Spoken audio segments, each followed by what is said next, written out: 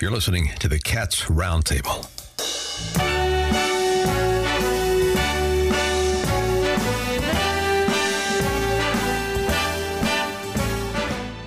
Good morning, New York. This is the Cats Roundtable. Join Cats and Keys here Sunday morning. 3 days to the election. What the heck is going on? We have Governor David Paterson with the Democratic point of view. We have former Congressman Peter King with the Republican point of view. We have Ed Rendell from the governor's point of view in Pennsylvania, what's going on, and nationally. Joe Ithia, our inner cities, they're hurting. Crime, crime, crime. Steve Cates, let's look up at the sky and see what's going on. And let's go first to former Congressman Peter King. Congressman King, where are we? John, I think people have been listening to the message you just gave. I've never seen more energy or excitement or concern in any election campaign. I've been doing this now for over 50 years.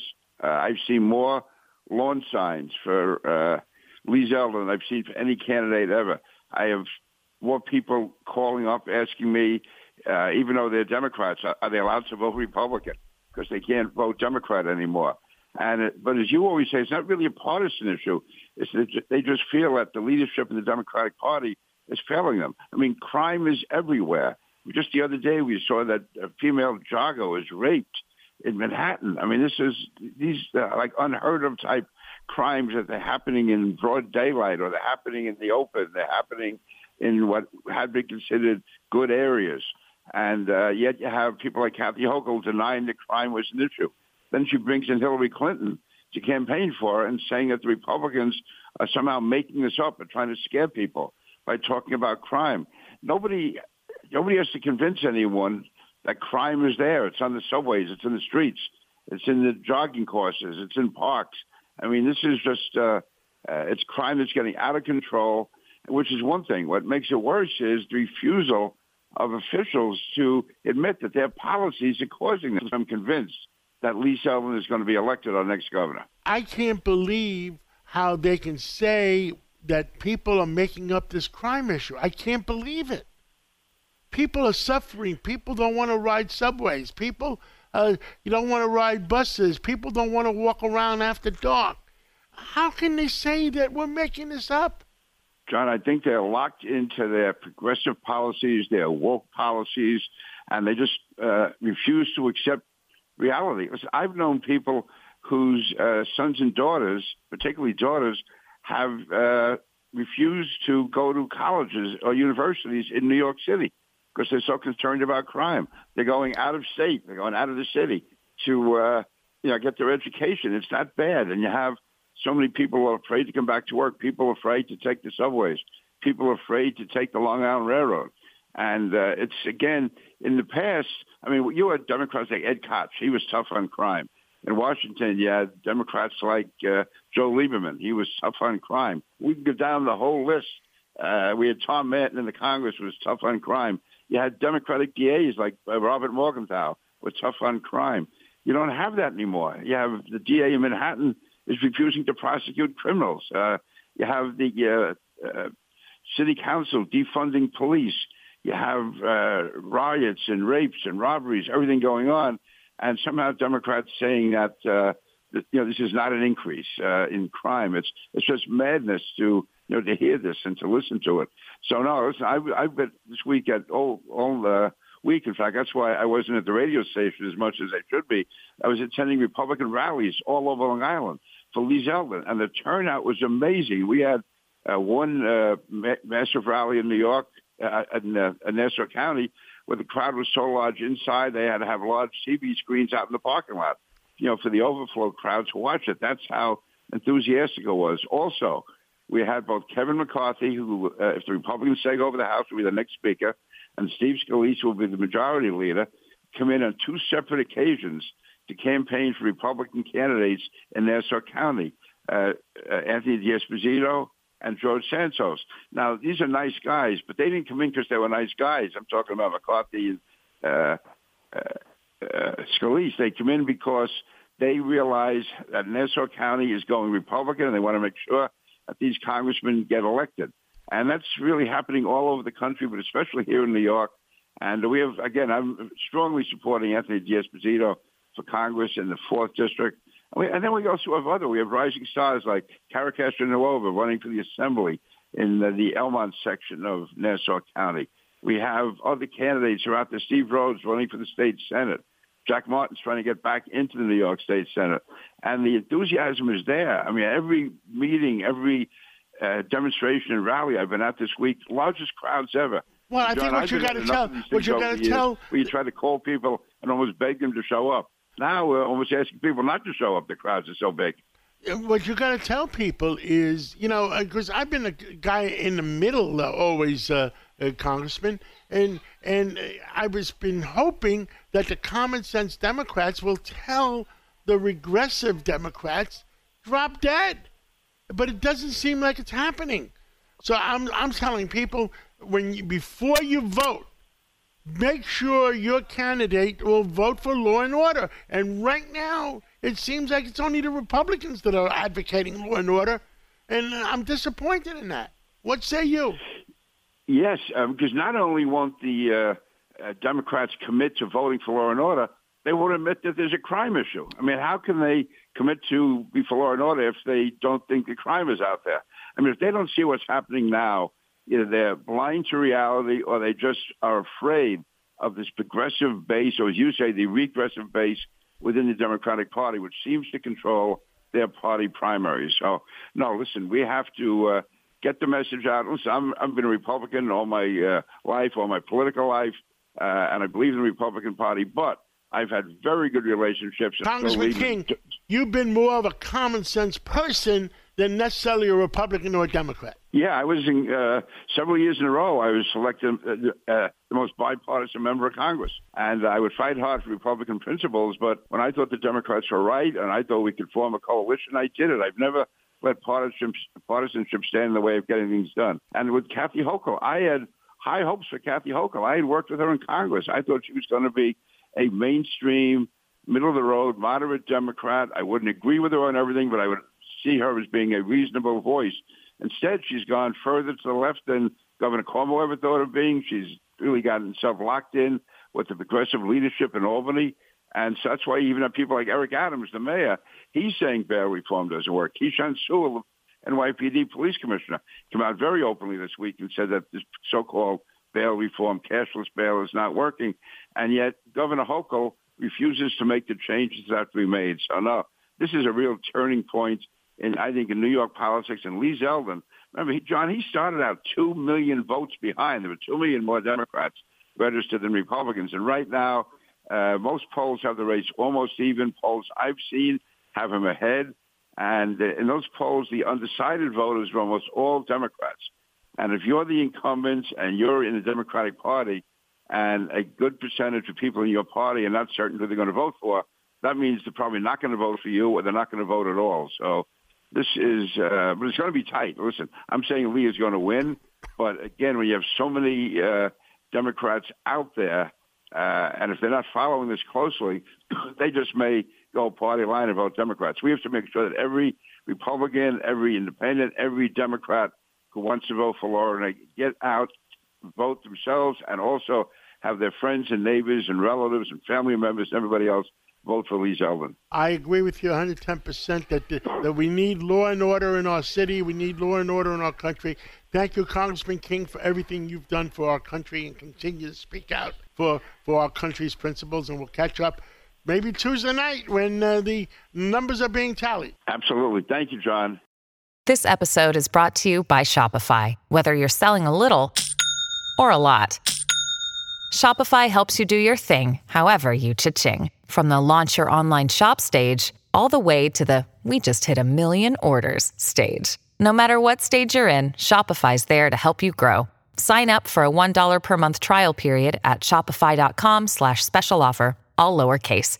That's shopify.com/special offer.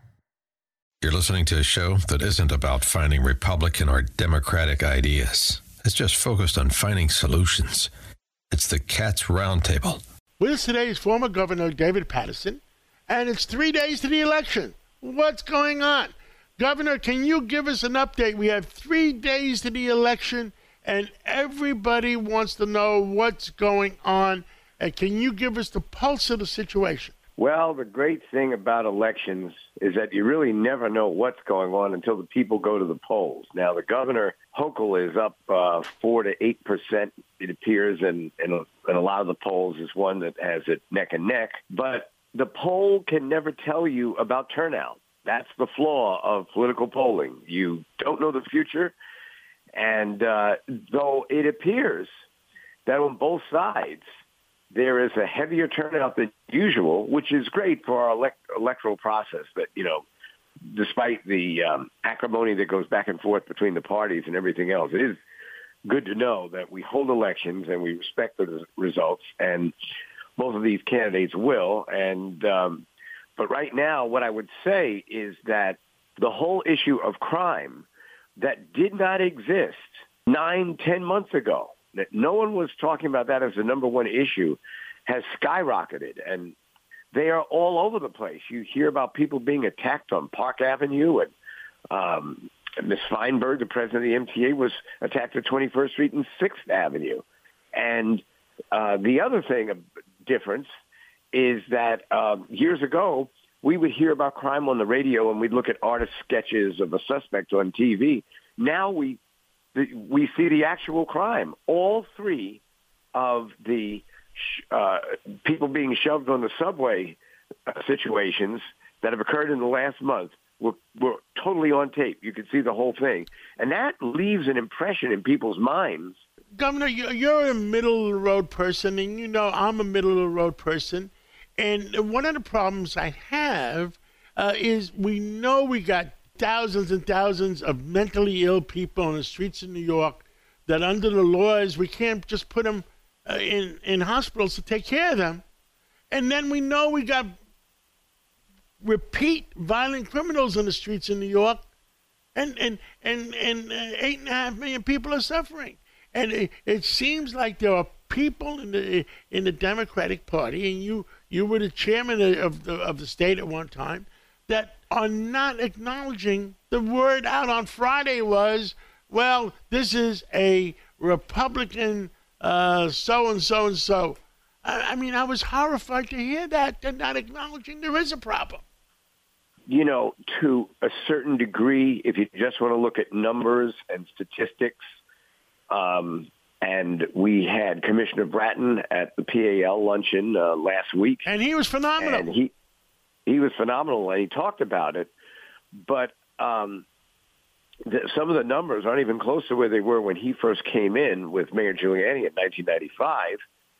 And even by then, crime had dropped in 1993 and 4 under Mayor Dinkins and Commissioner Kelly. But they took it very seriously, and they even did surveys before they even decided where they were going to put the police, and they found that they needed more police in the subway. So it wasn't just a whim or something like that. And I think all of us are going to have to follow really what was some legendary crime prevention policy. Dinkins and Peter Vallone, and of course Judge Weinberg was counsel to Peter Vallone. They went to Albany and got the legislature to pass it in 1992. 6,000 police officers came to New York. Dinkins' problem was when they got there, he wasn't there anymore.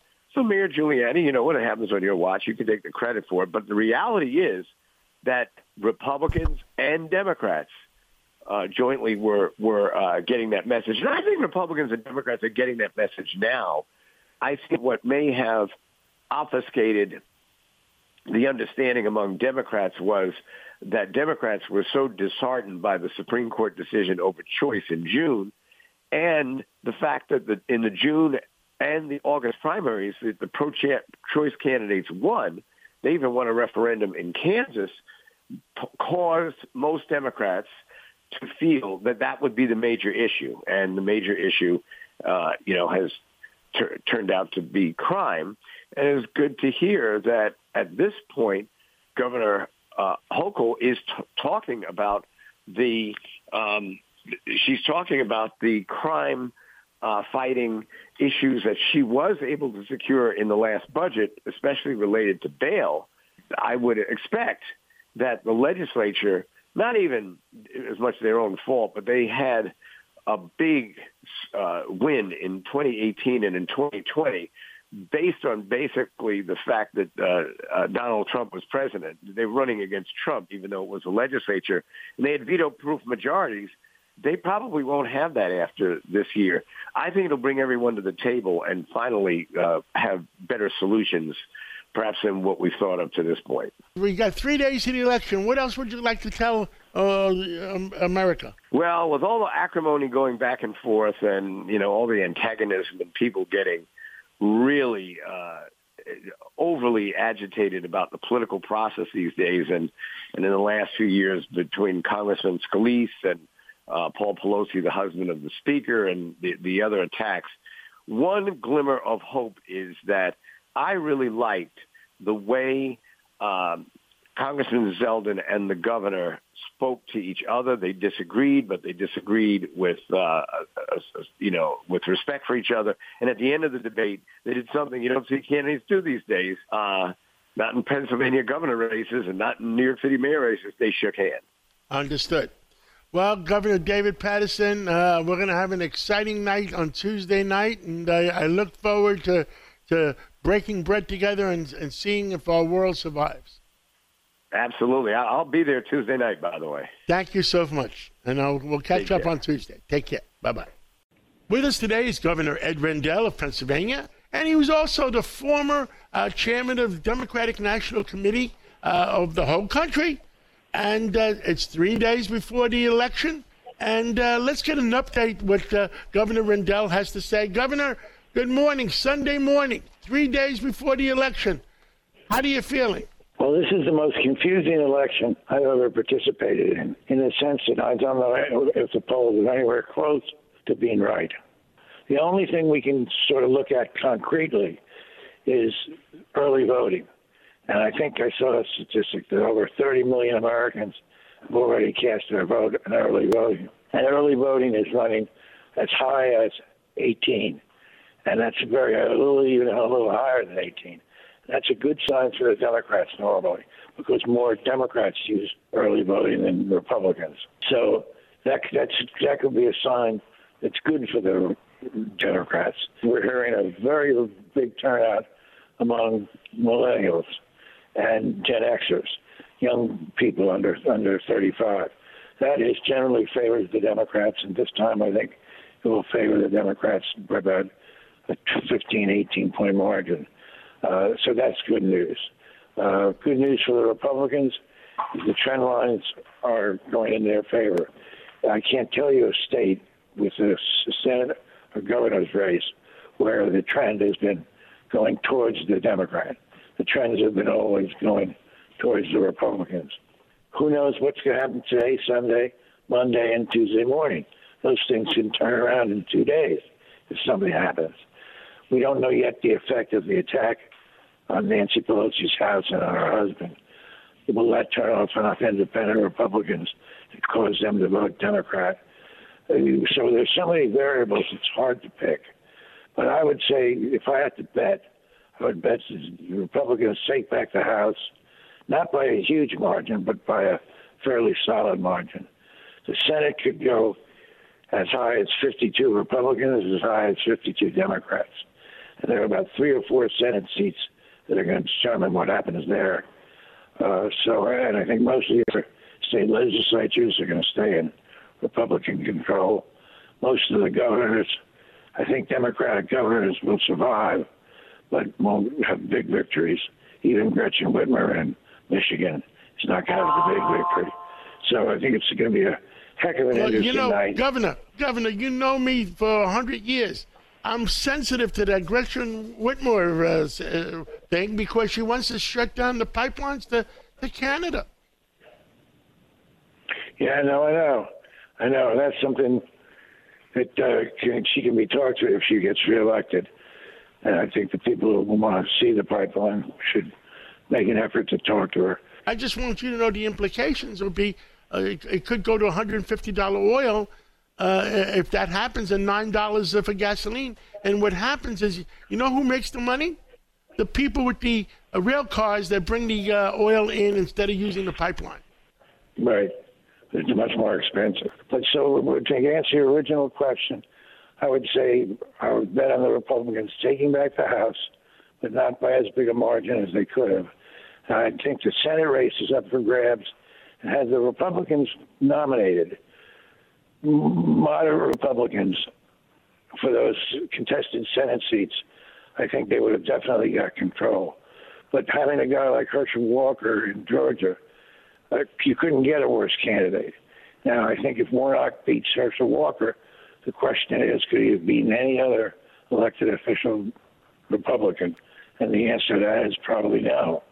And the same pattern holds true in other states. I think Dr. Oz is a terrible candidate. John Fetterman may well beat Dr. Oz, but could he have beaten a moderate Republican? I'm not sure. So if the Republicans don't take the Senate, it'll because they came up and gave the public some pretty wacky candidates to vote for. Well, there's a big disagreement going on with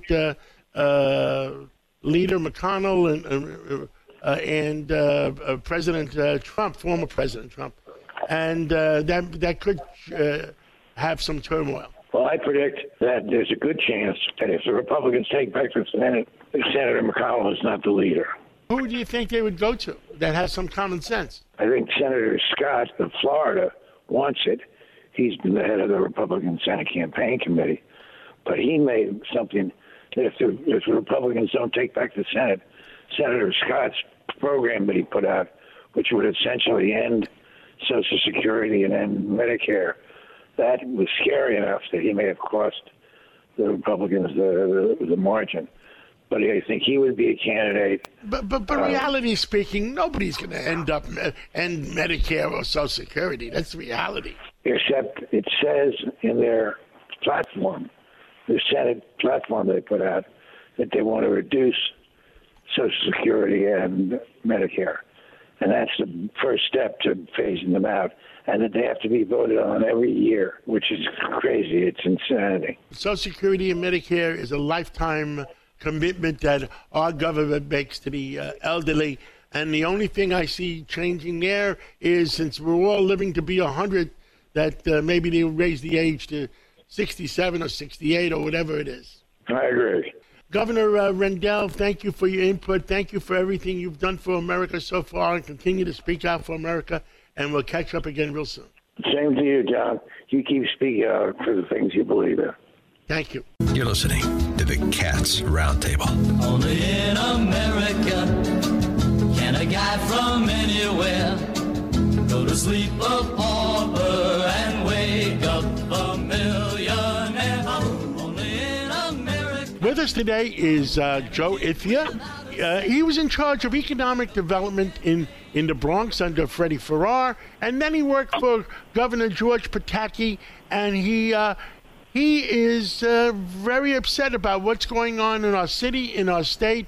And Joe Ithia, tell us, what is the sentiment? Give us the pulse of the situation. We got 3 days to go for the election. John, one of the biggest issues is this crime wave that's hitting, that's been happening in our city. I have to tell you that just recently, there was a shooting near North Central Hospital. It so happens that the day before, I'm on the advisory board. I was there in that area at the meeting, and then to find out the following day what occurred, and two of our officers were brought to North Central Bronx Hospital. They were released, thank God. The shooter was taken to our other city hospital, Jacoby, and he died there. But this is just shooting randomly in the street. So people are concerned. Is anything ever going to happen? And I think that's the main thing. I spoke to some of our members of the board, elderly ladies who sit, and they have been saying, why vote? And I said, it's our right, to vote. We could do changes. But they are upset that nothing is really being done on the crime issue, and they're afraid to take the subway. Most of them tell me they use the Uber car service to go to appointments and stuff. But that's the issue that's haunting our senior citizens especially.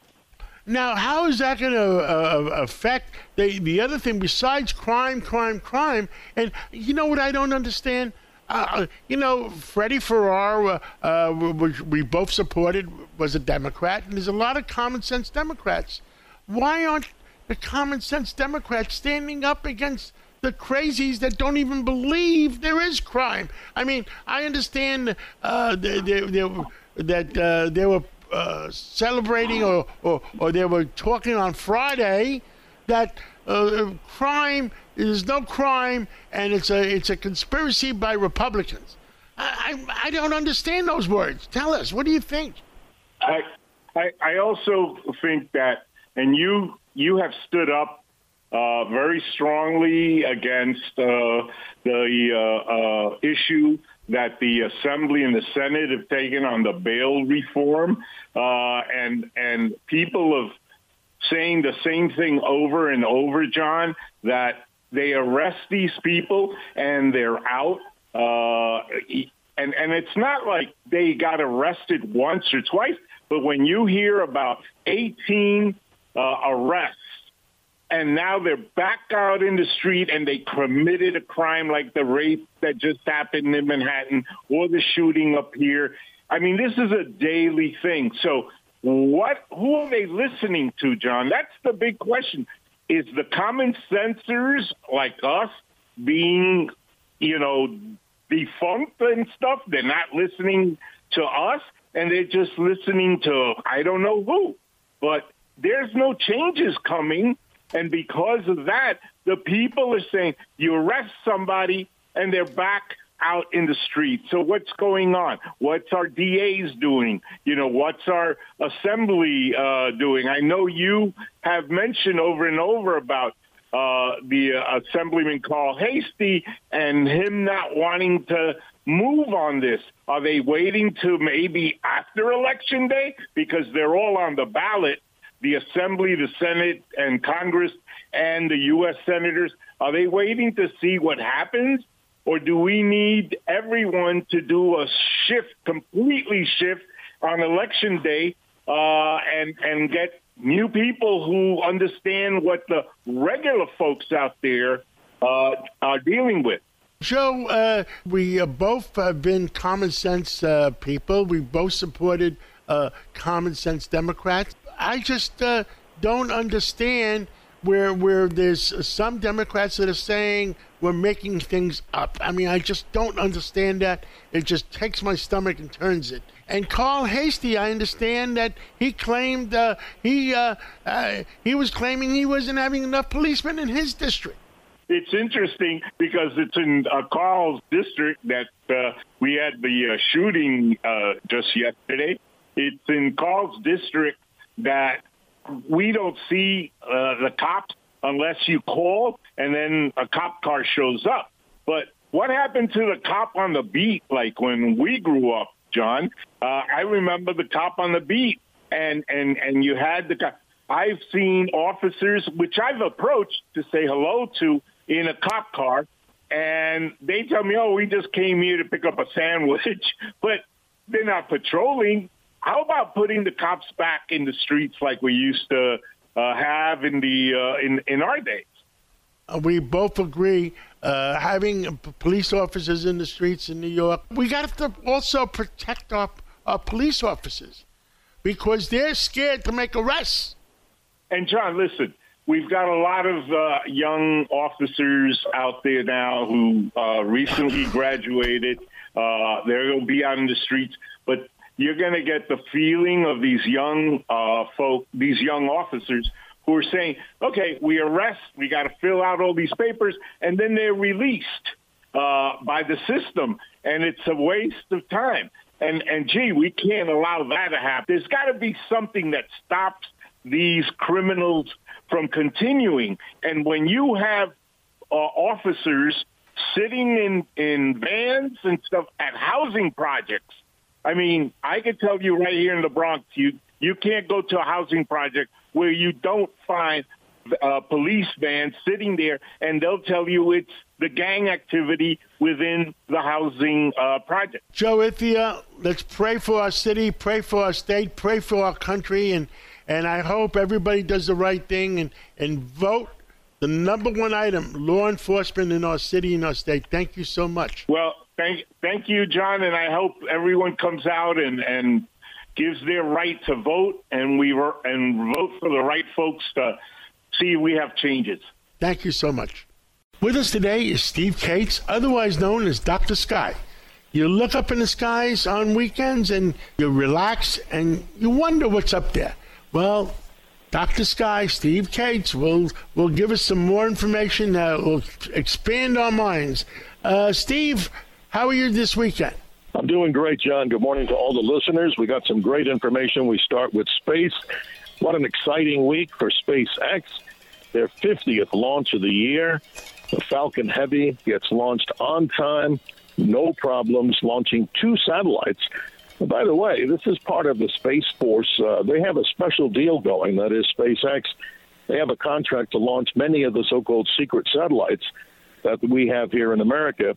And the 2 objects that are on board there, hopefully they're up into space by now, they went up to what we call geosynchronous orbit, which means that's about 22,000 miles above the Earth. And, you know, John, you got to wonder, and this isn't to knock NASA at all, it's just an observation that many people even ask me, and I'm sure you're concerned. How can SpaceX have all these successful launches when we don't seem to be able to get NASA to get the big moon rocket off the ground? I mean, that's a startling contrast, don't you think? I think people are starting to wonder, and I think maybe Congress is scratching their head, too, because it looks like SpaceX is getting a lot of business. Absolutely. And it actually saved Elon Musk's business. I know at one time in his past, he was obviously trying to seek government money, so we have to say that the government's really helped him. And even when he started way back in like maybe 2004 and 5, talking about these particular rockets, he's had great success. But I wanted to also mention, John, the first of the Falcon Heavies that was ever launched was launched back on February 6th of 2018. And the payload on there, Elon Musk selected his own personal Tesla Roadster. Many people know that. And he had a little dummy in there, which is Starman.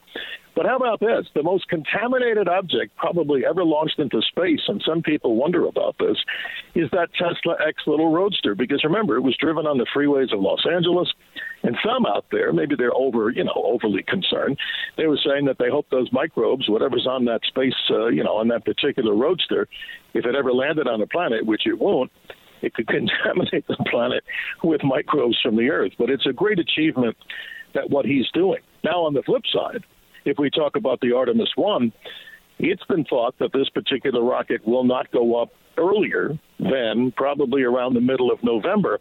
But I know there's a big press conference going on, so we'll keep you updated on that. Latest information was that it was going to launch no earlier than about November the 14th, which is quite fascinating. You know, John, we always talk about the mystery of the week, and there's so many categories to go to, but I selected one that I think is really interesting. How about the planet Venus? That planet, John, gets closest to the Earth than any planet. It can get within 25 million miles of the Earth. But here's the mystery. Venus, like the Earth in size, not like the Earth in temperature, it rotates backwards, and the day on Venus, John, is longer than its year. So if you and I were on Venus, God help us, the temperature's over 900 degrees Fahrenheit, the sun would rise in the west, and it would cross the sky in Venus about a year's time, which is over 240 days of the time that Venus is out there. Here's the mystery. What happened to all the water that might have been there? What happened to maybe life that was there? Isn't that a strange situation, a planet that close, like the Earth, but not at all like the Earth? Everybody talked about life on Mars. Nobody ever talked about life on Venus.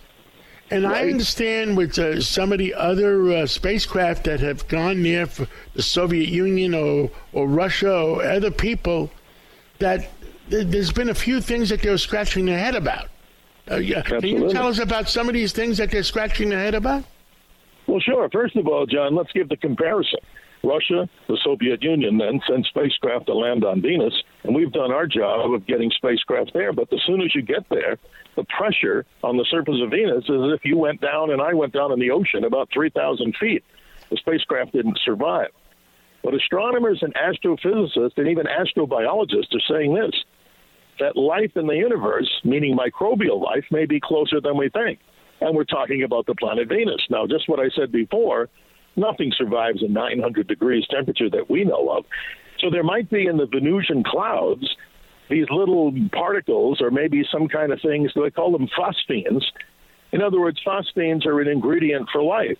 And as primitive as that may be, those particular particles may be suspended in the atmosphere of Venus. So we have so much research to do about this planet. It's gotten so much billing in the science fiction world with all kinds of, Twilight Zone episodes and all kind of Outer Limits episode about, people visiting and going to Venus or extraterrestrials. But who knows, John? Maybe life might be closer than we think in the microbial sense. And some astronomers say maybe we're looking in the wrong place. It might be as close as Venus and not on Mars. And that's an exploration that continues. Yesterday or today, there was talking about Mars, about the vast oceans that might have been on Mars and what happened to them. For another mystery of the week, what happened to the water on Venus? On Mars, because Mars is a planet.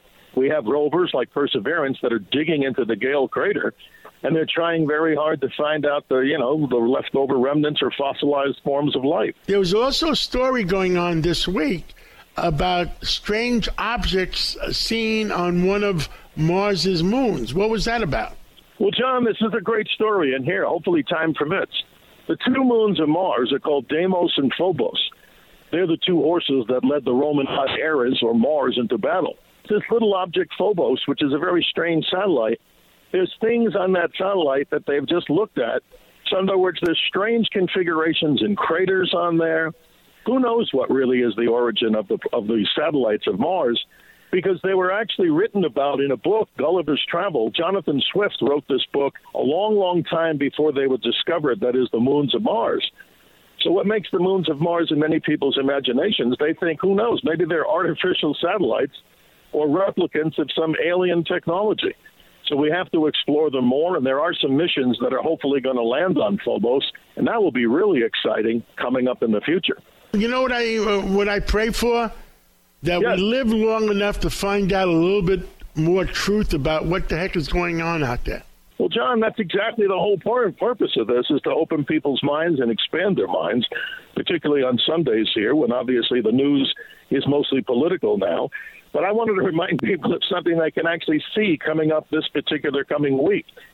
On early Tuesday morning, across a good part of your listening audience, that is across America, there's another total lunar eclipse that's going to take place. On the East Coast, that event happens just before sunrise at best. In the West Coast, the full eclipse is visible. But what's so strange about that is that this is the first time, John, in at least American history, that we've ever had a total lunar eclipse coincide with Election Day. So as people are getting ready to cast their ballots in person, and many will, just know that before that, the preceding event is a very unusual, deep, blood-red moon eclipse. Isn't that fascinating? And isn't that kind of a strange thing, coincidentally? Very strange. Well, Dr. Sky, we look forward to talking to you every week. Is there any other mysteries this week? John, I could go on for 2 hours, but I want to let people know we can find out answers to many of those. And thanks to you and the station, just simply go to WABC Radio /Dr. Sky. We've got a ton of podcasts that we've been producing and added on. And we've got so many things that they can actually go to our blog site, and they can actually follow along, and you can even download a star chart on paper so you and your families can go out and observe the wonders of the sky. And what do we say, John? Always remember to keep your eyes to the skies. We've got other content up there about American exceptionalism and how, of course, we as a proud nation continue to be strong, and particularly as we salute our veterans and all those that served our country. God bless America. God bless America. Thank you so much. You're listening to the show where you can hear New York's top newsmakers interviewed by New York's first citizen. It's the Cats Roundtable. With us today is former Governor Andrew Cuomo. And Andrew, Governor, you have a lot to say. I understand your podcast is doing great. I understand you have another podcast coming out tomorrow with Commissioner Kelly. And I've had Commissioner Kelly on this show many a times, and he is mad as hell as what's going on in our city and our state. I'm as mad as hell, and I'm not going to take this anymore. Is that Commissioner Kelly on the other line? That's all of New York. That's all of New York, you're right. That is all of New York. How are you doing, John? I am doing good. And we have two common sense Democrats in the studio, and so you're at an advantage. Everybody loves you. Well, first, hello, John. Lydia, how are you? Judge, how are you? And Laura Curran. Hello. Who is a great county executive. Oh, really, thank really you. great. Thank you. That's very kind of you. Her It's good to only hear your voice. mistake is her only mistake. Here we go. Here we go. Supporting Todd Kaminsky. No, John, Laura was collateral damage to the Albany Democrats. That's what that was. And we were just damage. talking. It's going to be interesting to see what happens to that Senate makeup after this election. Well, the Democrats, everyone says the same thing about this election. That's what's fascinating. If people vote on the social issues, abortion, et cetera, the Democrats win. If they vote on crime and the economy, the Republicans win. The answer is you have to talk to both. Mm-hmm. New Yorkers are worried about social issues. God bless them. But they're also worried about crime and the economy. I went out on the street yesterday. New Yorkers, God bless them, they tell you exactly what they think. Mm-hmm. And it was overwhelming that the issue is crime. They're worried about the condition of the city. Commuters who come in from Nassau, from Jersey, et cetera, are worried about the condition of the city. And I tell you, it had to be 90%. And I don't know why the Democrats, and this is nationwide, I don't know why they can't be more aggressive addressing the issue of crime. You can be a progressive, but you still understand that job one is public safety. Governor, where did Albany lose their somewhere they lost their way. Albany lost it because they are a goldfish bowl, and they are afraid of the far left. The advocacy community and the extreme left, the Democratic Socialists. And that's who they listen to all day long, and they're just out of touch. The Todd Kaminsky race, the Laura Curran race you're talking about, they were just totally out of touch with New Yorkers and Long Island. But the current governor is saying, what is she saying? Right. Governor Hochul said over the weekend with Reverend Al Sharpton, she said that this whole perception of crime is a GOP conspiracy. She actually doubled down. She said crime is down 15% and you're safer in Democratic cities. But nobody knows that's not the truth. It's not the truth. Governor Cuomo, what is your reaction when you heard that? She also said during the debate with Lee Zeldin that, why are you so obsessed with crime? Democrats get tongue-tied when it comes to crime. I don't know what it is. I don't know if it's a fear from the crime bill in 1994 that went too far. I don't know if it's post-George Floyd. I think it's mostly the far left, who, if you listen to them, nobody should go to jail ever, And that's a nice theory. It's just not reality. So I think Democrats, it's not just in New York, though. It is all across the country. They are pulled by the far left, and they are afraid to say dangerous criminals have to be in jail. They're afraid to say it. That's right. And I'm concerned some good Democrats. We've got Laura Gillen running in my district for Congress. And, my concern is that the national narrative is taking over even for those races. She had nothing to do with any of this stuff. She never had that kind of responsibility. She was, town of Hempstead supervisor, very common sense Democrat. So I'm wondering if, now that both you and I are out of office, Andrew, there's a little bit of muscle memory around campaign time. I can't help but get excited. I'm watching everything. It's easier for me to say from the cheap seats what people should be doing. But it came to my attention, this Trafalgar poll had you actually performing really well if you were running right now. Have you had a chance to see that? I saw it, and it's gratifying, Laura. But to me, it's a symptom, right? There is the disconnect between what people think, what New Yorkers think, and what the politicians in Albany do, frankly, what the press reports, is night and day. That poll, New Yorkers were very positive on my performance as governor. And that poll said that I would be far ahead of Zeldin in this race. 10 points. Yeah. So I think, look, New Yorkers are always ahead of the politicians, right? And I think you're right. Your race, though, should have been an early warning sign. Exactly. Canary in the coal mine. And I wish, and I feel like I've been screaming from the rooftops, don't underestimate this issue of crime. It is real and it is out there. And I was good on the issue, safest community in America 3 years in a row. I was very clear about law enforcement and making sure that we keep our community safe. So I wasn't even shy about it, and it still got me. Governor, because they paint with a broad brush. Kaminsky was running for district attorney. He is a pure creature of Albany. He drank the Albany Kool-Aid. And then they paint with a broad brush, and I'm afraid they do it now also. Your race was a canary in the coal mine. Look, the Democratic chairman lost his own backyard, right?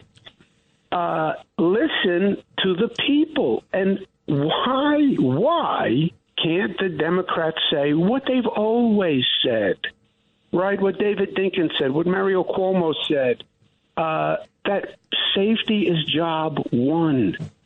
Don't be ashamed of it. That's the first function of government. And if the far left wants to say, oh, you're talking about putting people in jail. No, in this state, we have the most progressive criminal justice reforms. I closed more prisons than any governor in history, raised the age of criminal liability. We have more programs in prison. We ended the abuses in prison with extreme solitary confinement. Nobody's been more progressive on criminal justice. But you still have to keep people safe, and that means dangerous people have to be put in jail. Say it, and because everybody knows it. So my question to you is, why are some Democrats like you and Laura Curran willing to stand up and have the courage and say, yo, you people are crazy. There is crime on the streets and this is bad and we need to do something about it. Whereas some other Democrats, they're just going along with this. Well, I think there's also a concern to get out the base. And there's a feeling out there that if you are not hard on crime, that will inspire the base to come out. We'll see if that's true in this election. And Laura touched on it. The Democrats are afraid of the far left because the far left threatens them in primaries. That's what they did to me every year. They threaten you in a primary. And the far left is potent in a Democratic primary because you have a lower turnout. You have the activists who tend to vote at a higher percentage. So they threaten the moderate Democrats. The moderate Democrats are intimidated. Second factor, you have like a group think in Albany. You're supposed to be one of the club. And I was never one of the club. By the way, my father was never one of the club. I never wanted to be one of the club. Your father was one tough guy. I remember that. Oh, yeah. And I would tell them the truth. And I would push them, and I would take them on politically. I took on the Todd Kaminskys of the world publicly. And they then come back to get you, which is what they did to me, by the way. I had the far left angry. The political establishment in Albany found me disruptive to their politics because I believed in the truth, while they had their own Albany myth. And in politics, enemies accumulate, so I paid that price. And I told the political establishment to go to heck.